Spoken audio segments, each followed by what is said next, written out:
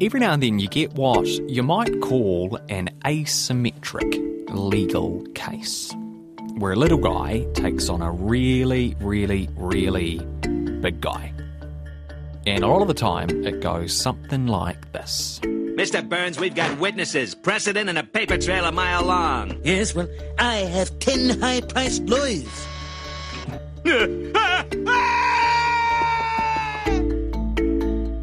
But every now and then, it doesn't. A climate activist has been given permission to take his fight against some of the country's biggest companies to the Supreme Court. This week, New Zealand's Supreme Court has been hearing a very unusual case, one which could have far-reaching implications.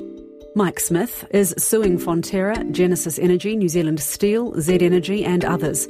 He alleges they are knowingly contributing to dangerous changes to the climate and wants them forced to produce zero net emissions by 2030.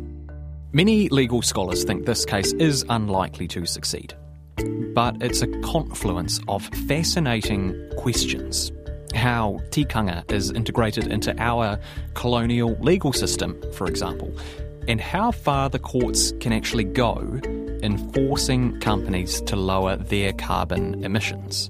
I'm Emile Donovan, and today on The Detail, Business Desk reporter Victoria Young and Victoria University law professor Jeff McClay on the ins and outs of Mike Smith's claim, how the companies in his sights have responded, and what the possible implications of this could be going forward. The best way to introduce us maybe to the case is to talk about the guy who's bringing the case, Mike Smith. Tell me a bit about him. Who is he? Well, he's an iwi leader of Ngāpuhi and Ngāti Kahu. He lives up in Northland. He is a climate change spokesperson for the Iwi Chairs Forum, who obviously, care about a lot of Māori issues. But his sort of relevance or standing in this case is that he says he has an interest in land in Northland, which is sort of how he is able to bring the dispute in a way. But he's a climate change activist. My reaction was probably a more conservative one, which is it's not going to work. This is too big a stretch. But perhaps more importantly, there are really big why questions. Why should courts do this? Is it much better for government to do it? Are the courts really going to add anything to this process? All of those questions, really. And I still think it's a bit of a big stretch in terms of both doctrine and that why question. Why courts? What can courts add? Can they actually do anything but frustrate what the government is trying to do? Has your opinion of the merits of the case anyway, or whether it will succeed, have those changed at all over the past couple of years, or has the case become more interesting in your eyes over the past couple of years? I think the case has become more interesting as it's gone through the courts, and I think both sides have developed their arguments quite a lot, I suspect. Perhaps the most important question really is if courts aren't going to do this, to flip what I said before, aren't going to do this, what are they going to do? And I think that was put very well by Davey Salmon QC, who's the lead lawyer for the plaintiffs. What are you here for if you're not here for the biggest crisis of our time? And the lawyers on the other side have really been struggling to answer that basic question. I think the judges are really engaged with what their role is and what they ought to be doing about this existential crisis that we all face. The government themselves have admitted that the country cannot reduce emissions without business doing their part and without all of us doing their part, and that includes the courts. I was actually in the first hearing of this case when it was first in the High Court. Obviously, it's at Supreme Court now, so it's gone through the layers. So in 2020, I was sitting in the High Court in Auckland, and it was quite interesting because I didn't actually know what the case was about. I just showed up because I saw Fonterra, and that's sort of, as a journalist, you think, okay. Fonterra's in court, let's go. There were so many lawyers for the defendants because these corporates, they're taking it seriously. They're lawyering up. They're not messing about. So they were all there sitting in this quite small, because it's, just the Auckland High Court courtroom. They're all there really early, gazillion files. I'm sitting there just watching, and I'm like, who's bringing this claim? And then in walks Davey Salmon, who is now QC. He's kind of a rising star in the lawyer world, with just, a satchel. Yeah, and his junior. He's got a very strong junior who is really into climate change. And actually, his junior, whose name I've forgotten, but his junior on this case actually heard Davey speak on climate change to the Supreme Court, to Justice Swing-Hellman, and then he asked him for a job.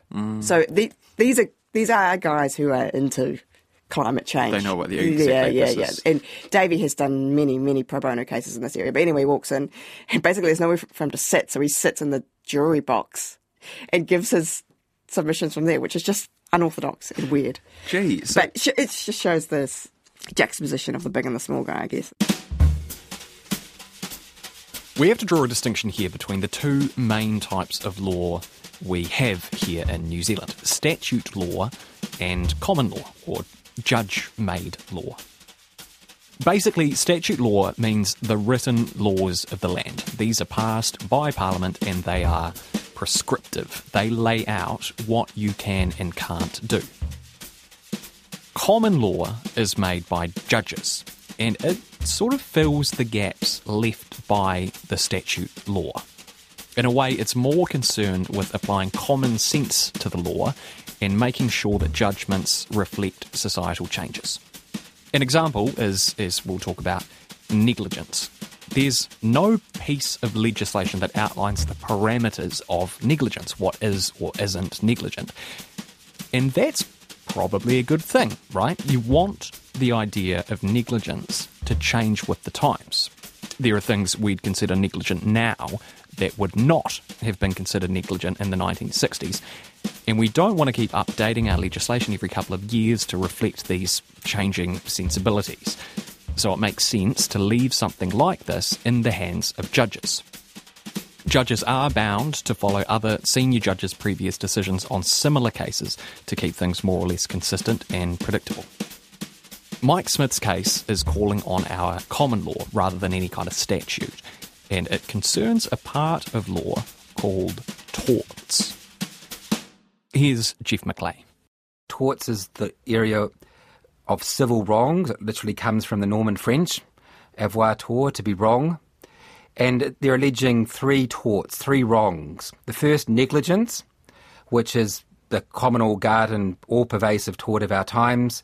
This is where you make a mistake, you're riding a bike, you don't pay enough attention, you slam into a rich person's car, you're liable in negligence to them in common law. They're also arguing public nuisance, which is one of these old, somewhat fusty torts you find in our textbooks, not very often litigated, to be honest. It's a tort where you say that, say there's a polluter, in Old England cases, a dark satanic mill that is producing smuts. You breathe the smuts in, they have a particular effect on you. You say that this is a public nuisance and you have a private right of action to prevent that public nuisance. It's been one of the issues in this case is how important this tort was in 19th century England to deal with the chaos and the destruction of the Industrial Revolution for the environment in England. And the third thing that they're alleging is what we might call in our rather snobby legal world an innominate tort, but something that's not been done before. That it's kind of like you might say a Hail Mary pleading. It might not fit negligence, it might not fit public nuisance, but there must be something out there that it fits, and it's very much an invitation for the judges to invent perhaps a more environmentally focused tort or a climate change tort in its own right. At the High Court stage, he failed on two, and the judge let the third one through. Mm-hmm. And, when I say let it through, he didn't say, yes, this is the law, but he said, that could be argued at trial. So we're still very, very early steps here, I have to emphasise. Sure. The Court of Appeal was just like, hell no. Yeah. There was no minority, it was a full court, and they just said, this is just too hard, and this is what the government should be doing, and this isn't even, they didn't even say it's our government, they said a coordinated international response is needed to do this, and it's just not where we can go. Yeah. So it was pretty, definitive. But they gave leave for him to appeal, because that's how it works. The Court of Appeal has to give you leave to appeal to the Supreme Court. Yeah. Why would they do that? I think a case like this, the sort of test that they apply is it in the interests of justice? So, it's pretty broad. They can, for a case like this where there is public interest, I think it was always going to go to the Supreme Court. It just needed to be tested in that way. So what is it that is so interesting about this case? I think the fact that it is a broad claim in which, I mean, the first part of the hearing, which I watched on Monday, was a lot about who are the defendants. I mean, who are you going to get for the damage caused you by climate change? I mean, Justice Swink-Hellman said, well, we're all emitters in our own way, right? Yeah. One of the judges, Stephen Koch, was like, well, I've got a Land Rover, as well as an electric car, he pointed out. But, he said, I've got a Land, sue me, why don't you sue me? So, how big do you want to go? This is the thing. Can courts draw lines around this massive issue, which in so many areas and facets of life people find unthreatening in a way? You know what I mean? I mean, that's the thing about climate change in general, isn't it? People know that it's happening, but not necessarily enough to change their behaviours about it because there aren't certain lines drawn. And that's the big issue with climate change more generally, is it's in a way it's not a visible threat. It moves like a glacier, right? Yeah, exactly. Yeah. And Justice Joe Williams, he said, well, where's my line? Because you can show me all these numbers on a whiteboard, but he was sort of saying to me, it's not real, know, and they were really pushing this in court because, Davey Salmon, who acts for Mike Smith, he was saying, there is a problem here because, for example, there are, when you drive the kids to school, there's a lot of SUVs, right? And people know that they're bad for the environment, but the more immediate threat that they see to themselves and their family is not having a safe car. Yeah. And that's the issue. That's the logic between buying one when you live in Ponsonby. Yeah. Those kind of issues. This is quite a meaty case. All of those sorts of issues are being teased out. This creation of a new tort, that's essentially what Mike Smith is asking for, yes? Like, if the court decides that it doesn't fit either of the previous alleged breaches of torts, he wants a new one to be created, essentially. Yeah. Is that? And we don't like doing that. So one of the problems with our system is that the judges invent the law. But judges are always cognizant of the fact that they don't really have much democratic legitimacy to just invent things. So they are very based on what's been done before. The law of precedent, some people have heard the fancy phrase stare decisis in America, that you just can't do whatever you like as a judge. You can only do what has already been done and maybe to a little bit more. So the way our law goes forward is there might be a change of a fact situation. You might push the doctrine just a little bit further, whereas this is like a tsunami, if you like. Everything is being changed all at once. And that's something that judges are very wary of, and certainly something that the defendants have made something of in the court the last couple of days. This is just too much. We're changing too much doctrine, either for the torts we already have to apply here or for the new tort. If you ask me, I think it's probably unlikely they're going to get their new tort. I think, as Justice Koch has been saying for the last 2 days in the Supreme Court, this is really a case about public nuisance. How far can we stretch these cases from 19th century England dealing with not completely foreign material, pollution of the air and the water, and there were some creative responses by English judges back then. The defendants are saying, well, yeah, but that was in a particularly narrowly confined area. This is the whole world. How does this really fit? And so is Mike Smith's argument pertaining to that idea of public nuisance? He's essentially saying these 7 companies against whom he is taking these claims, they are contributing to climate change. And this contribution to climate change is affecting the earth, the world, in such a way that it's compromising people's ability to enjoy their freedom and sort of do what they like. An example maybe being the rising sea levels might mean that a beach that you'd been going to for 30 years all of a sudden is not safe, and therefore these companies have contributed to a public nuisance. Is that a reasonably accurate summary? In a very broad sense, there's probably a couple of difficulties with that case. Okay. The first is, and I think this is the most important thing, which has not been as much a focus of the hearing as I would have thought in the Supreme Court, is that even if Fonterra, which is the lead defendant, has been the example being used, were to turn off all of its boilers tomorrow, which have been the example used in court, unfortunately that would very unlikely going to affect very much of what's going to happen to all of us as a result of climate change. So there's a basic causation problem here, that it would have happened even if they turned the boilers all off. And that's one of the issues that I think was going to have to be confronted in the judgments at least. The second issue is that That's the case that I would run as a Pākehā New Zealander, the beaches I enjoy or my house is being flooded. Mike Smith is also representing the Iwi Leaders Forum, and in particular representing his hapu and Ngāpuhi in terms of their cultural rights to the areas which they live in Northland and have lived in for probably 1,000 years.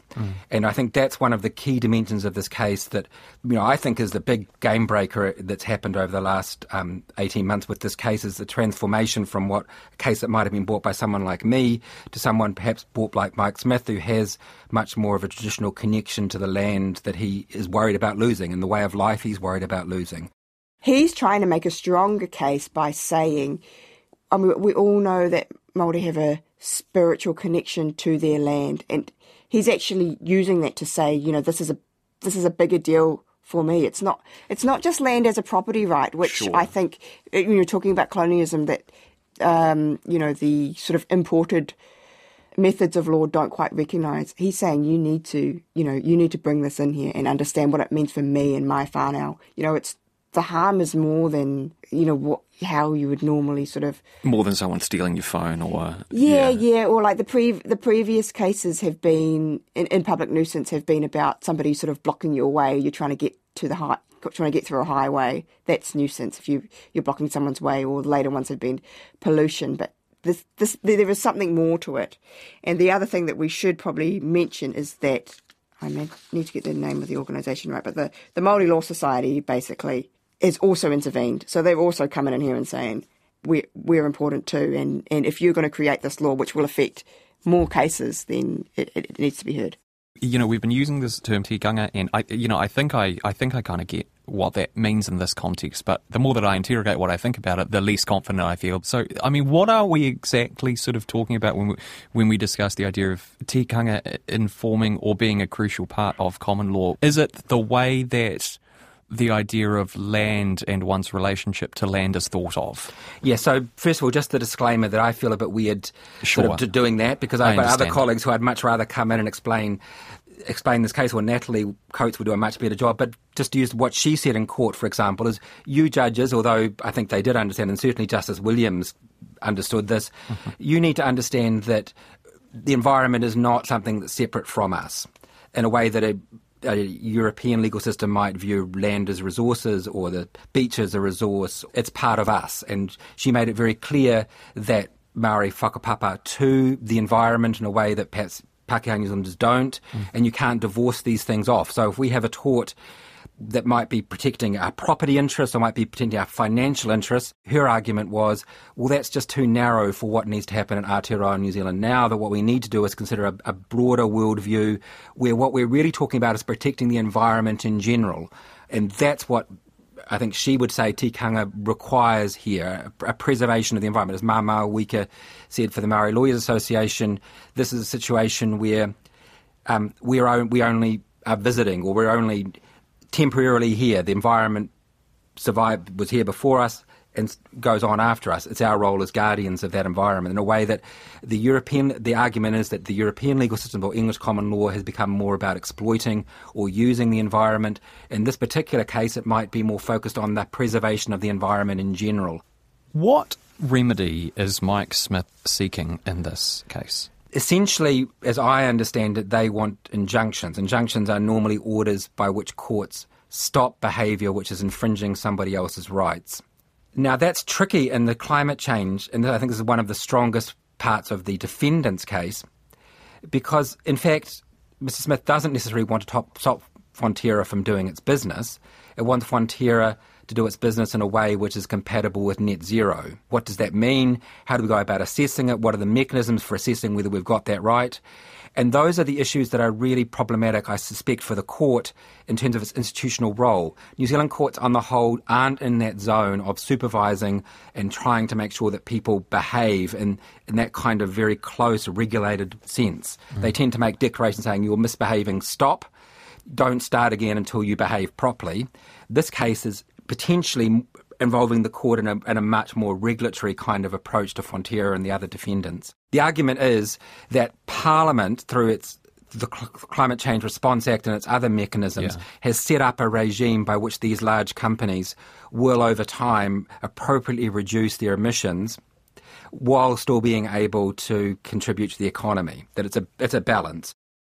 So, I mean, how long until we get a steer on whether or not this case can proceed? Like, when would you expect the Supreme Court to issue a ruling? 6 months. 6 months? Yeah. What? Yeah. Well, that's their timeline, 6 months, yeah. So why does it take 6 months? Yeah. Because, it's crazy, right? Because how I was saying it will go back to trial, right? And then there'll be discovery, and then they'll fight over discovery. There'll be judgments there. And then once it's gone to them, then they'll appeal that. So it is a long process. Oh, my God. Yeah. I think what's driving a lot of the judicial reviews that are being taken in this case is this basic feeling that Parliament just isn't doing its job. And one way of thinking about the role of common law courts is that they don't often provide the ultimate solution, but they're quite good at finding the facts of stuff. And sometimes that can be very useful. So the example which I would use from in the United States is both the tobacco litigation and the asbestos litigation, which were incredibly valuable, not because they solved the problem of how you deal with people who are affected by asbestos diseases or stopping smoking. But what they did was they told us what the companies knew and did not know. They force a kind of action. There's a pinch point created by a court case. And I think that's what people are trying to do in this case.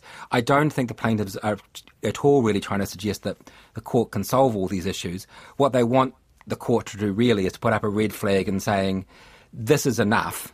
We need as a common law court now to go and find out what's happening. What can, to use the example in this morning's court, what would it cost Fonterra to turn its boilers off or to change its boilers to make them more efficient or less giving rise to emissions? In the common law court, you have to give that information in a way you don't have to give it in other fora. So that's what's going on. I think people are trying to use the courts as a way of goading Parliament into action. So each time there's a court judgment, it might force the Parliament to do just a little bit more.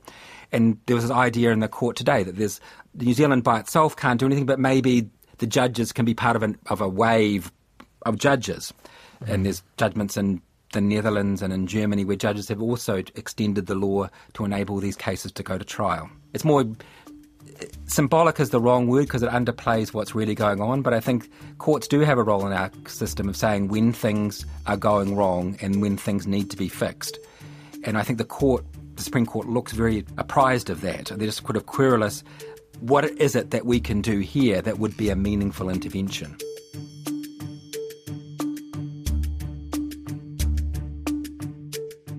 That's it for today. I'm Emile Donovan. The Detail is public interest journalism funded through New Zealand On Air and produced by Newsroom for RNZ.